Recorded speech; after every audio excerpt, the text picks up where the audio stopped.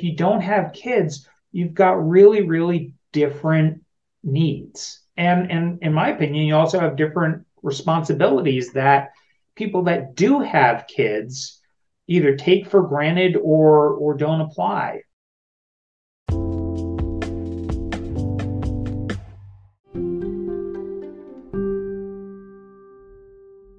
Hi, I'm Anna Olson, and you're listening to We're Not Kidding, a podcast devoted to sharing stories surrounding the child-free life. As a life coach, I'm passionate about helping women feel confident and empowered in their choice not to have children. And I believe that by sharing our stories, we help break the stigma. So, let's dive in. All right. Welcome back to the podcast, everyone. I am really excited about today's guest. Today, we are speaking with Eli Weissman, who is a certified financial planner, practitioner, and certified private wealth advisor, professional at Spire Wealth Management. He specializes in helping accomplished professionals over the age of 50 without children make smarter financial decisions so they can pursue their passions. He and his wife, Trish, live in Washington, D.C. with their dog, Lexi. Welcome, Eli. It is such an honor to have you on the podcast. I've really enjoyed our conversations leading up to this recording, and it's just so fun to get to know you and talk with you every time. I feel so energized after doing so. So thank you for making the time to be on the podcast today. Oh, thank you so much for having me. I'm really looking forward to our conversation today. Awesome. Me too. So just for starters, can you tell us a little bit about you on a more personal level? Like who are you? Who's Eli? Yeah, absolutely. So I am 51. Married. We don't have kids. My wife and I don't have kids. We do have a dog who we love to spoil. And strangely enough, before I became a financial professional, I was actually an environmental lobbyist. And not having kids allowed me to change careers, which was kind of cool. That's awesome. I didn't know you were an environmental lobbyist. I'm excited to get into that too. But Yeah. that's really cool. So yeah, you mentioned that you don't have kids. And was that a conscious choice? Can you tell us about how you came to not having kids? Yeah. So it's interesting because I always assumed that I was going to have kids. It was just sort of a foregone conclusion. You get married, you move out to the burbs, and then you start, raising a family. And while my wife and I were raising a family with our dog, like neither of us were really feeling the urge to have kids. And we did move out to the burbs. And I'll tell you sort of one story. We were having the conversation. We were having the conversation a couple of years go by. We're still having the conversation. And she was leaning no, and I was still sort of undecided. And in kind of a tipping point, we didn't know it at the time, but a tipping point was on a Saturday afternoon. We went to Trader Joe's to do our food shopping. And it's Trader Joe's, it's crowded on the weekend. And we saw a young mother with two toddlers. They're probably about 2 or 3. My wife recalls that they were twins. And you know how grocery stores will have those like little tiny carts for kids to push around and everything? Yeah. Yeah. So these two toddlers, they're pushing each other. They're arguing. They're being little kids. But the mom's having like almost a nervous breakdown. And she's like, 4 hands on the cart, 4 hands on the cart. We're sharing, we're sharing, we're sharing. And you can sort of just see the smoke coming out of her ears and how unhappy she looked. And we felt bad for her, but then we're also looking at ourselves and like, do we want that? Yeah. And that was kind of like, we talked about that experience quite a bit the next, weeks and months. And it turned out that was kind of the tipping point. Neither of us were decided that we wanted to have kids. And it turned out that like we kind of liked our freedom. We liked the ability to work late if we wanted to at work. We liked the idea of hanging out with our friends after work or going out in the evenings. And it just kind of, it just kind of went from there. And I think finally we just officially made the decision, okay, we're not having kids. And no regrets. I think one huge positive about it for me personally and professionally was that in my mid 40s, I had been an environmental lobbyist for a number of years. And I made a career change to get into become a financial advisor and a certified financial planner. And I don't know that I would have been able to do that if I had, 1 or 2 or 3 mouths to feed. Yeah. It allowed me to take a professional risk that I don't know that I would have been able to take. Mm. Yeah. Yeah, I think that's huge. And I can relate. The last couple of years have been transitioning into my doing my own thing. And Yeah. if we had kids, I would not have been able to do this. Right. I mean, it's just sort of something that not having kids, it comes with its own set of challenges. There's the whole, I don't know how many work meetings I have where the first or second question is, so do you have kids? Like, no, I don't have kids. And you have to sort of work through that. And it's always sort of a little uncomfortable. Well, I have a four-legged kid. Does that count? And I usually get raised eyebrows on that. But I think from a career perspective, not having kids gives you a little bit more professional freedom to pursue your passions. And that's kind of one of the things that I encourage my clients that don't have kids. You're allowed to take more professional risks. Yeah, absolutely. What kind of, led you to wanting to get out of being an environmental lobbyist and moving into this financial Yeah, planning? I get that question a lot. So most listeners will recognize that our political environment has gotten, there's a lot of harsh rhetoric and us against them, and it's just gotten nasty over the years. Um, Mm-hmm. and when I was an environmental lobbyist, you could work with both political parties, and you could work on solutions and people that wanted to be helped. And that was what was so rewarding about it, as I could work with Democrats, I could work with Republicans, I could work with the administration, I could work with the Senate, the House. We would fight like cats and dogs, but we could come together on things where there was some agreement. And that kind of changed over time, where now both political parties are often more interested in scoring political points Mm. than trying to find solutions. And I came to the realization that I really liked helping advance the ball and helping people that wanted to be helped. And I wasn't getting that fulfillment anymore out of being a lobbyist, but I was always really good with numbers. I was always good with the financial side of things. And so I made a change to helping people with what was super important to them was their financial security. And they actually wanted to be helped. And I'm like, this is perfect. They want to be Yes. helped. I have the skills to do it. So like it kind of fell in from there. Oh, cool. Yeah, that makes a lot of sense. As a life coach, I get to work with people who seek me out. They want Yeah, the help, and there's just that buy-in, that wanting to show up and to do the work is that's really rewarding in and of itself, just having that dynamic. So, absolutely. yeah. Absolutely. That's one of the best parts of my job. Yeah. But there's also a lot of confusion about the financial industry. And the financial industry is awesome at throwing around all sorts of crazy terms and confusing people. I mean, they really got it down to an art. There's a financial advisor, a financial planner, a financial consultant, a retirement specialist, an investment advisor. The list goes on. I think for your listeners, it might be helpful, if it's okay, to just kind of boil it down and try to simplify it so that folks aren't as confused as my industry loves to confuse people. Yeah. So, can you take us through like what are the differences, or at least who should we be on the lookout for? So, at sort of the 30,000 foot level, a financial advisor is someone who, drumroll please, wait for it, provides financial advice or guidance to clients for compensation. Now, financial advisors can provide many different services. Most commonly, they execute trades on a client's behalf. Hey, I want you to buy this mutual fund. I want you to buy this stock. They do a lot of investment management, insurance services, and depending on their level of sophistication in the firm, they may also offer tax and estate offerings. Now, registered investment advisors have to pass one or more exams and be properly licensed in order to carry out business with clients. Now, a financial planner, by contrast, helps clients with budgeting, retirement planning. They usually take a more holistic approach beyond just investments. Now, there's a lot of overlap between the two. There's a lot of financial advisors that are financial planners. There's a lot of financial planners that are financial advisors. As an example, I'm a financial advisor, but I'm also a certified financial planner.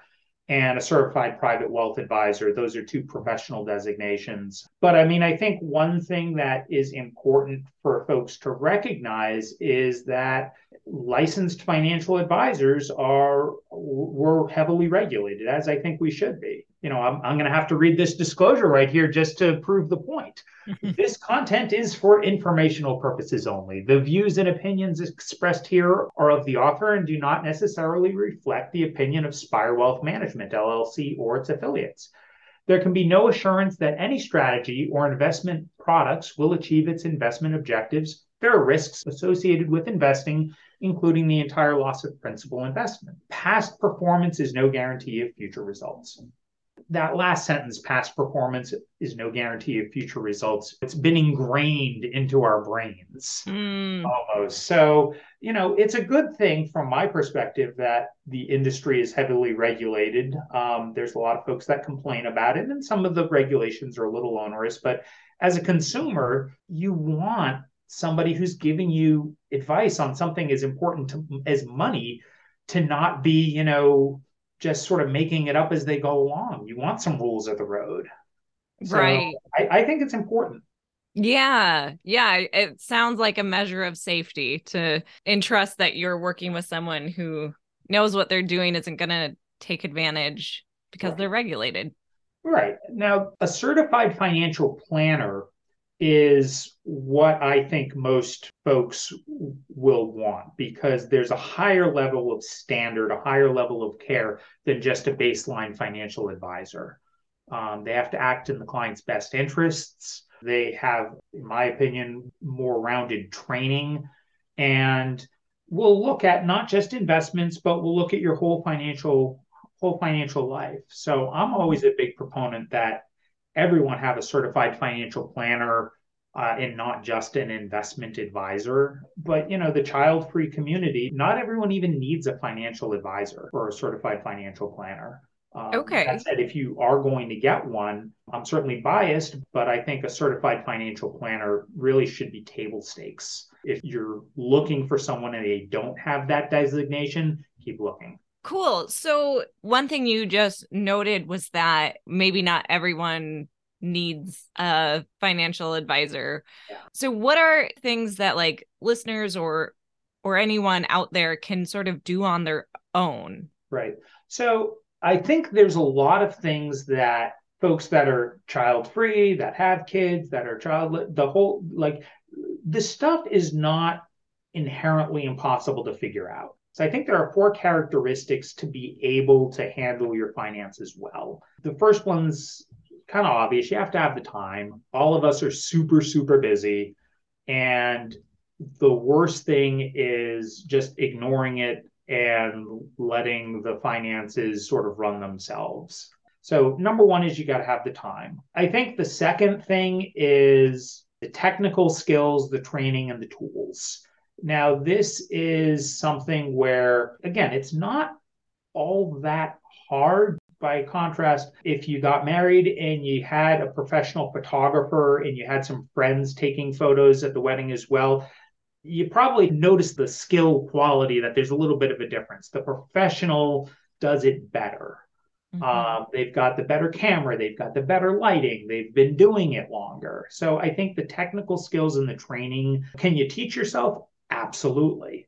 But you're not necessarily going to have all the tools and the skills. The third thing is there needs to be some level of enjoyment or willingness to do it. There's a lot of people that do their own taxes, but there's a lot of people that are very capable of doing their taxes that just farm it out to a tax professional or a CPA. It's not that they can't do it, it's that they rather somebody else deal with the problem.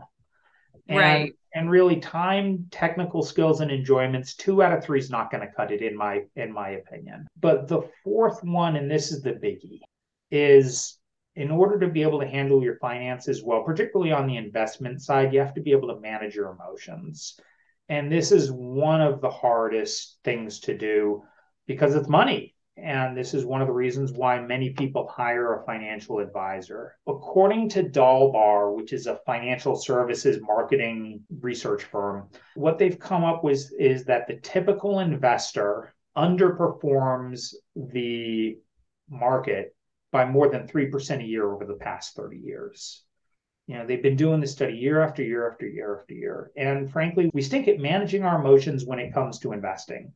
We buy high, we sell low. Why do we buy high? Well, fear of missing out. Oh, the stock market's going like crazy. Crypto's going nuts. I got to get in on this thing.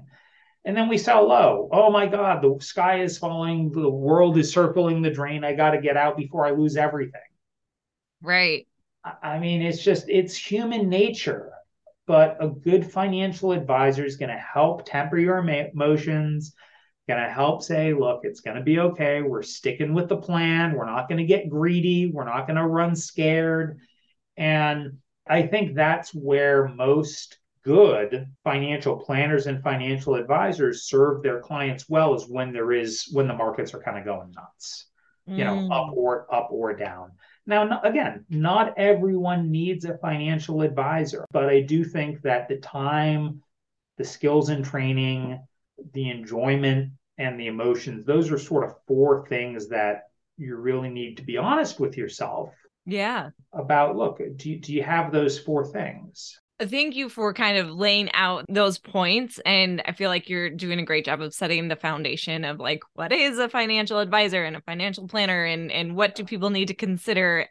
So now if we hone in a little bit more, can you talk about how are the financial needs of the child-free or childless community different from everyone else? Absolutely.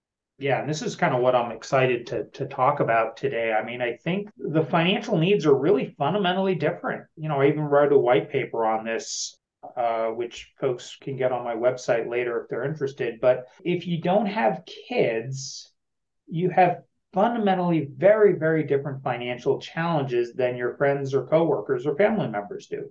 The typical rules just do not apply. You had another guest on the podcast, Jay Zygmunt, who said the same thing, and I encourage folks to listen to that episode as well. But just as an example, the Brookings Institute released a study recently that the average cost of raising a child in the United States by the time they reach 18 is over $300,000. I mean, that number is crazy. Yeah. Now, this doesn't even include the cost of private school, college, a future wedding, helping them out with student loan payments, like down payment. Like, this is just, hey, food, clothing, and shelter. Wow. And, maybe some other stuff. But, think about it. If you don't have two kids, do you need a 3-bedroom place? Right. Probably not. But I think the thing is that the child-free, the childless people, if you don't have kids, you've got really, really different needs. And in my opinion, you also have different responsibilities that people that do have kids either take for granted or don't apply. I think there are three. I mean, there's more than three. But there's three that I think I'd like to talk about a tiny bit. The first is, you may not be as intentional about your day-to-day spending as if you are raising kids. If Johnny needs a new pair of shoes, that's where you got to put aside $100 for a new pair of shoes. If you are looking at a new apartment, you got to make sure there's that extra bedroom for the two kids. So if you don't have kids, you may not be as intentional about where your money's going every day, week, month, year. The money just sort of goes away. Right.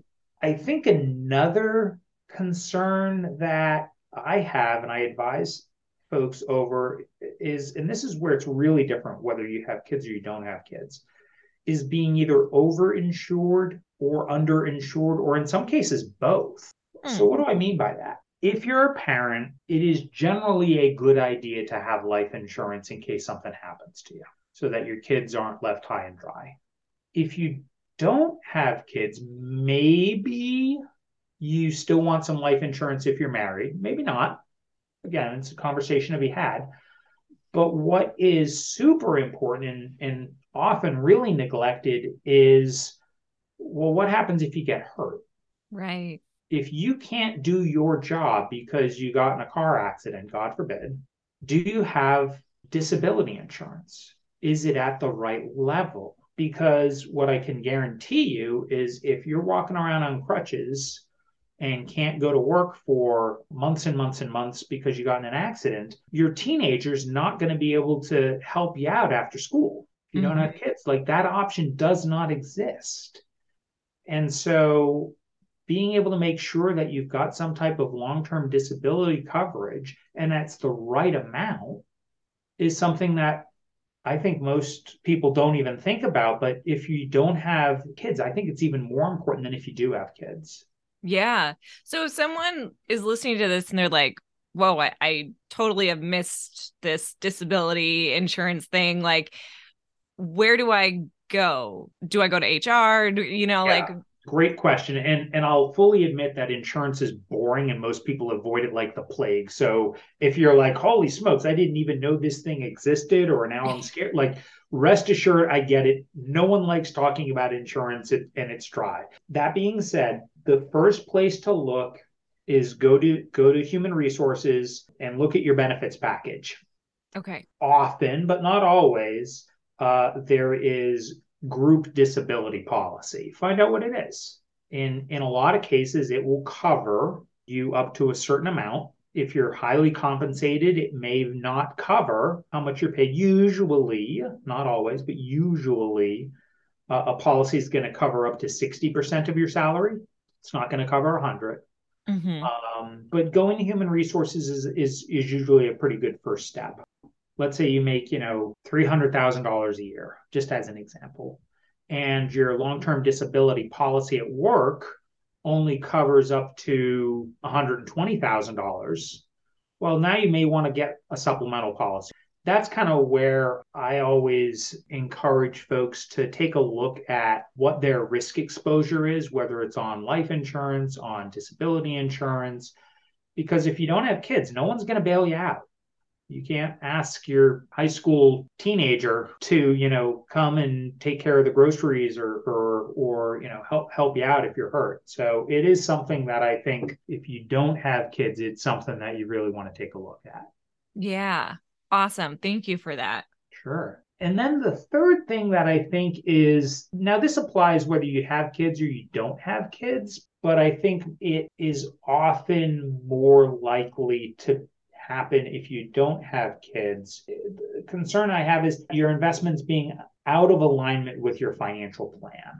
Jay talked about this on a previous podcast with you, but your financial plan is going to be totally different if you don't have kids. You may not want to retire at age 65. Maybe you want to retire earlier. Maybe you never want to retire and you just sort of want to half work all the time. But your investments really need to be in alignment with what's important to you and making sure that you do have a long term plan. Because I think the challenge with having your investments not in line with your financial plan is that you may get to your destination and realize that the resources you either oversaved or undersaved to get there. I'll give sort of a good example, and this is where, if you have a kid and you are saving for college for them, okay, there's, you can run some numbers and be like, hey, I want to make sure that there's X thousand dollars available for college by the time they turn 18. The math isn't brutally hard, but, there's a little bit of a path. Well, if you don't have kids and you don't have specific goals, how do you run those calculations? How do you know how much you want to save? Mm-hmm. How much do you want to invest? Well, and this is where, I think while investments are sort of the cool, fun, sexy part, like the financial planning, what are we saving for? And Right. and that's where I think a financial planner can really, really help you get clear on what are we trying to accomplish here? If you want to take a sabbatical in a couple of years, do you have the money available to do that? Well, if you want to retire at age, my wife would love to retire at age 55. Yeah. I don't know that that's going to happen, but that's what she wants. Yeah. And so, we're trying to plan for that. I'm going to keep working for a while, so I have more time to save for retirement. But my wife, she wants to travel the world. I want to travel the world with her. And so making sure that your investments are kind of in sync with both your short term, your medium term, and your long term goals can be really important. And I think that kind of gets back to, some of the basics, really. One thing that everyone really needs to have, I think there's a couple of things everyone needs to have. We talked about the disability insurance already, Yeah. but I think everyone also needs to have an emergency fund. Mm. That's something that is underappreciated, and a lot of folks are like, well, I'll get to that. I've got bills to pay. I've got student loans, I've got a car payment, an emergency fund. If something comes up, like, we'll just deal with it. I get it. It's hard to put money aside for a rainy day, but I definitely encourage, even if you can only save, an extra $100 or $1,000 a month, having a backup in case the roof has a hole in it is important. If you live in a condo, you know exactly what I'm talking about already. If you live in a condo, not everyone does, there are condo fees. Mm. And what do condo fees include? Condo fees include some money in case the condo, chimney collapses or the roof needs, like, that's what's going into part of your condo fee. Now, if you don't live in a condo, I definitely encourage you to still be putting aside some money every month in case, the furnace goes, or in case Right.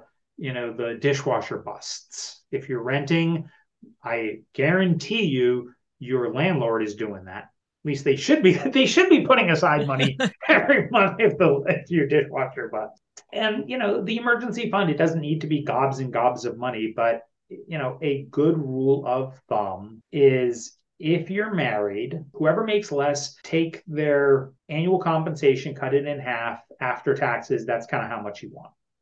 Alternatively, another way to look at it, and the numbers can probably be pretty similar, is 3 months of the higher earner. Either way, you're going to be covered if someone loses their job. There's talk of maybe we're heading into a recession, maybe we're not, but you don't want to be putting money on credit cards just to get by. And then health insurance, again, most employers, if you're full time, are going to provide health insurance for you, but that's kind of another thing that can really derail a financial plan real good. Mm. As if you have a health emergency and you are all of a sudden facing tens of thousands of dollars of medical bills. So, health Right. insurance, long term disability policy, and emergency fund.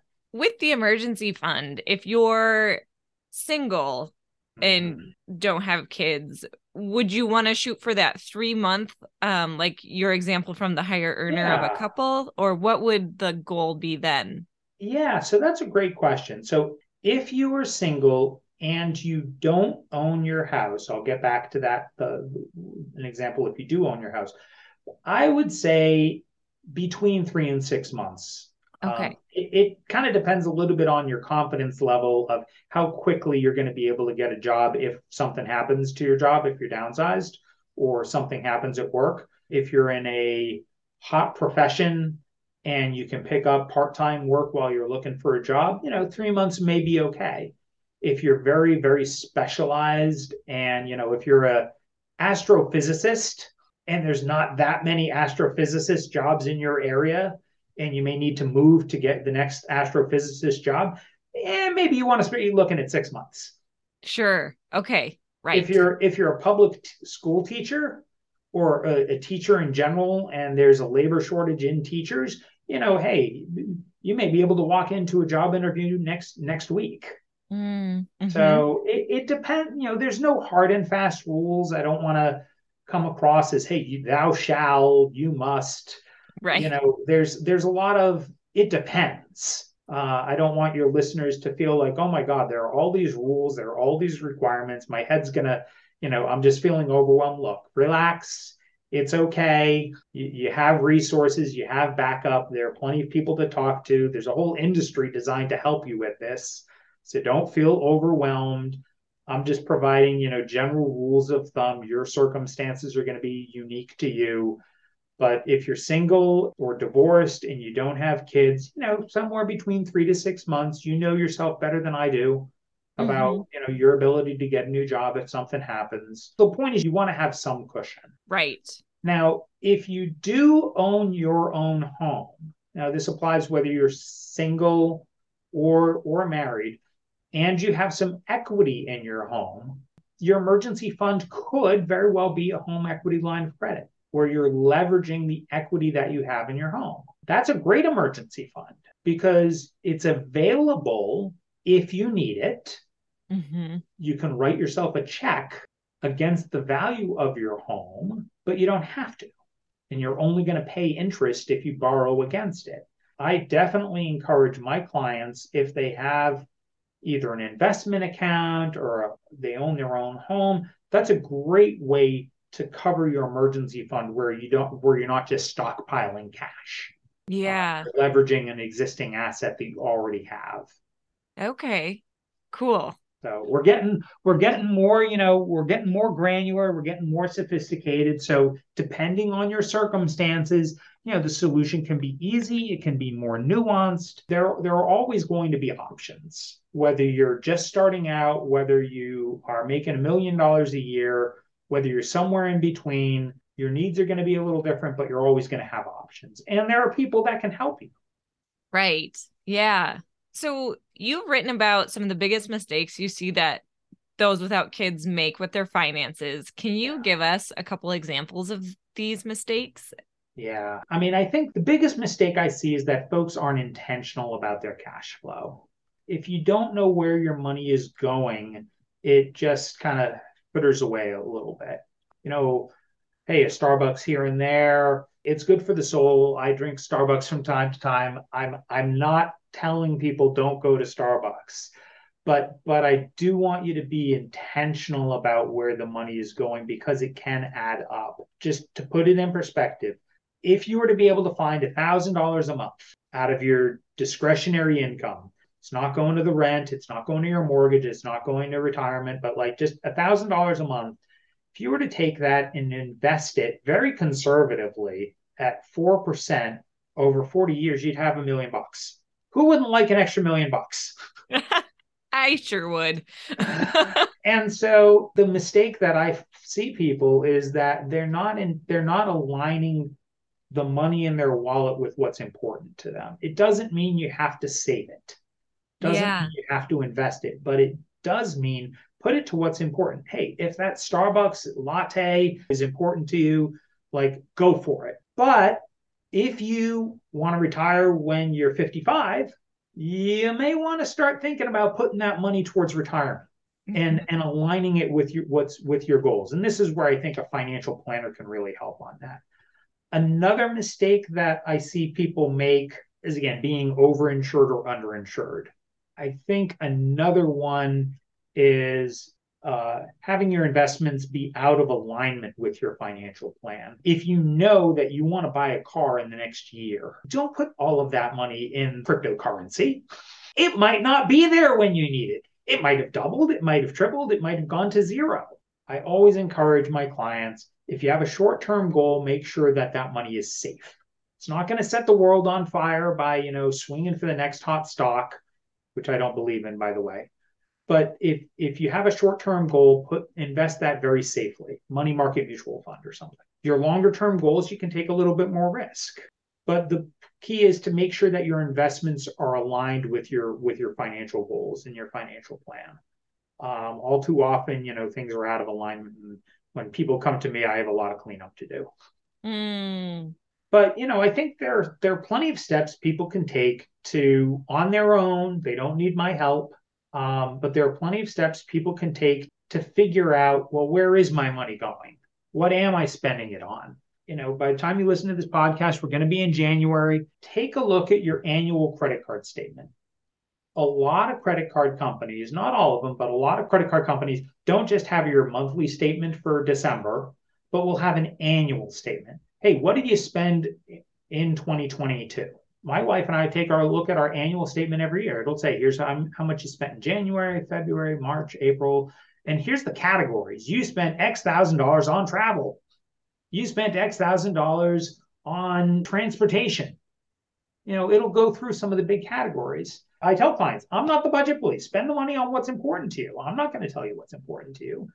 But take a look at that credit card statement. Does it match your values? Mm-hmm. If you love to travel, like you're passionate about travel, and you find that like 3% of your discretionary income went to travel, but you spent $20,000 on eating out, which isn't all that important to you.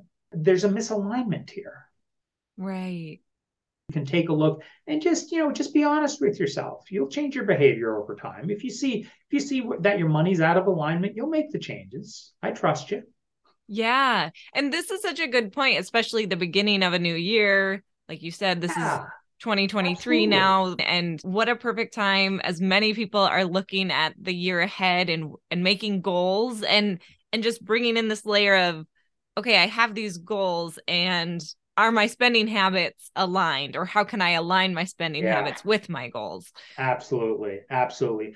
And then for some folks, I'm a big proponent of increasing one's retirement contributions every year. And in fact, the IRS said that in 2023, if you have a 401k or 403b retirement plan, you can contribute up to $22,500. Now, if you're over 50, that's an even $30,000. So you can really put away a lot of money in your retirement plan. Now, I've got a painless, no pain way to increase your retirement contributions. Would you like to hear it?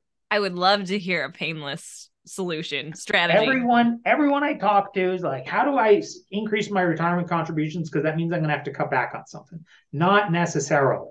Pain-free way to increase retirement contributions is the next time you get a raise or a cost of living adjustment, or you change jobs for more money, any of those can happen.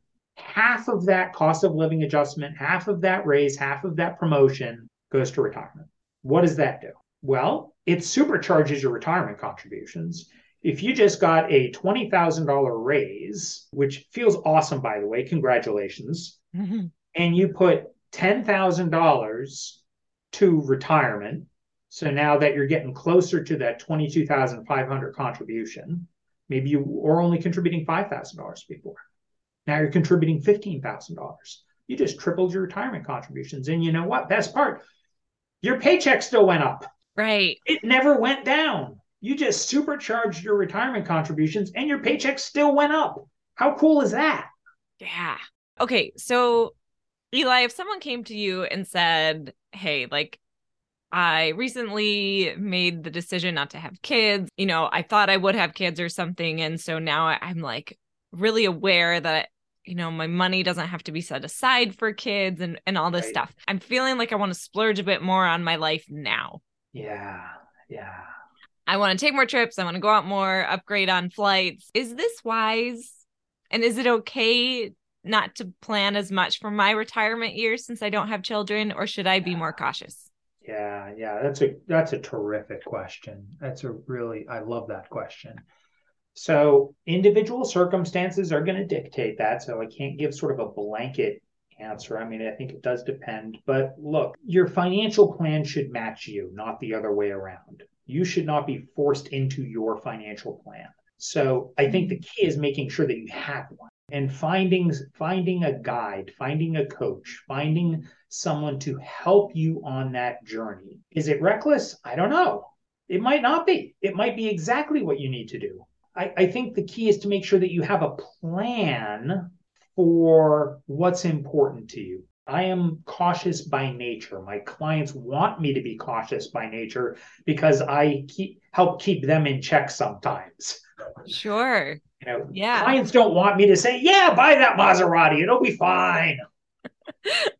That's not what clients want from me. They want me to be like, okay, well, you may want to think about, but definitely align your money with what's important to you. But you also want to make sure that you've got the longer term goals in mind, because what I can guarantee you is that in the event you need long term care when you're in your 70s or 80s, I can guarantee you that your adult children aren't going to be taking care of you. There can be a very strong argument can be made that if you do have kids, your adult children aren't going to be taking care of you. Right. Strong argument can be made for that. But if you don't have kids, I can guarantee you that's not going to happen. And so there needs to be, again, I'm cautious by nature, there needs to be a plan for that. So I don't want you to just spend all of your money in the here and now. But when I work with clients, I always, the first thing we do is we get together and we chat about, what's your financial purpose? What's important to you? At a very deep level, why is money important to you? Money Mm, is a vehicle for experiences, it's a vehicle for a lifestyle. Money serves a purpose, and I want to know what that purpose is for you. right. And most financial advisors don't bother to ask. Mm, So, as it relates to, hey, someone wants to spend more money on themselves, go on more trips, that's great. I would ask, hey, what else is important? Is that the most important thing to you? If it is, then let's build that into the plan. But it could also be, my sister has special needs. She's not really going to be able to take care of herself when she gets older, or my parents are super important to me, and dad's slowing down, and I want to be able to take some time off or be there for them. If that's really important to you, that needs to be factored in as well. So, can you do this on your own? Yes, but not everybody is able to ask themselves some of these hard questions. And I think it's important to work with somebody who's willing to listen and ask the questions of, why is money important to you? right. And help as a guide, help you figure that out. And then the plan comes. And then you'll know, yeah, my financial advisor helped me figure out that taking care of mom and dad is super important to me. Maybe I shouldn't go to Australia for 2 months, Mm, because taking care of mom and dad is more important. By contrast, if you love to travel and you never seem to get the time off or the time to take the trip or the money or something, maybe you'll think, hey, do I really want to go out to that fancy dinner with somebody from work that I don't really like? Maybe I yeah. want, maybe instead of doing that on that date, I'll put the extra $200 to the Travel to Australia fund. So it depends. I mean, it's the whole key is just making sure that you're clear on what's important to you, and that your financial plan reflects that, not the other way around. Yeah, I love that. Grant and I, we've done 2 sessions now, and the shift that we've both felt, because it's exactly what you're talking about. It's figuring out those long-term goals that we want. So what Grant and I discovered is right now he's the main income earner, so I can focus on my career. And in 5 years, 5 to 7 years, we want to flip it and Yeah, honor Grant's goals. And just that, and like him knowing that, okay, in 5 to 7 years, he gets to focus on building a house. That has, like, we're checking ourselves. Like, do I really need to go get that coffee? Do we really want to go out to eat? Do we just want to like eat in, because now we have this house that we're focused on in the 5 to 7 year future? right, right. Yeah, my wife, similar situation. My father-in-law passed away in January 2022, and he was sick for a number of months. And my wife and I, we made the conscious decision to buy a vacation home closer to my mother. And Mm, that was a conscious decision because we knew that she was going to need some support. And so, we aligned our, I mean, I don't know that we sort of went through it as a formal exercise, but we made a conscious decision.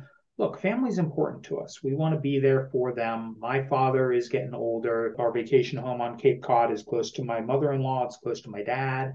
And so we can spend more time up there with them. And we, recognize that, look, it's expensive to have a vacation home, but that's important to us right now. mm. Now, later in life, are we going to put that money towards traveling? You betcha. But for the but for the next, handful of years, that's where the money's going. That's where some of the extra money's going.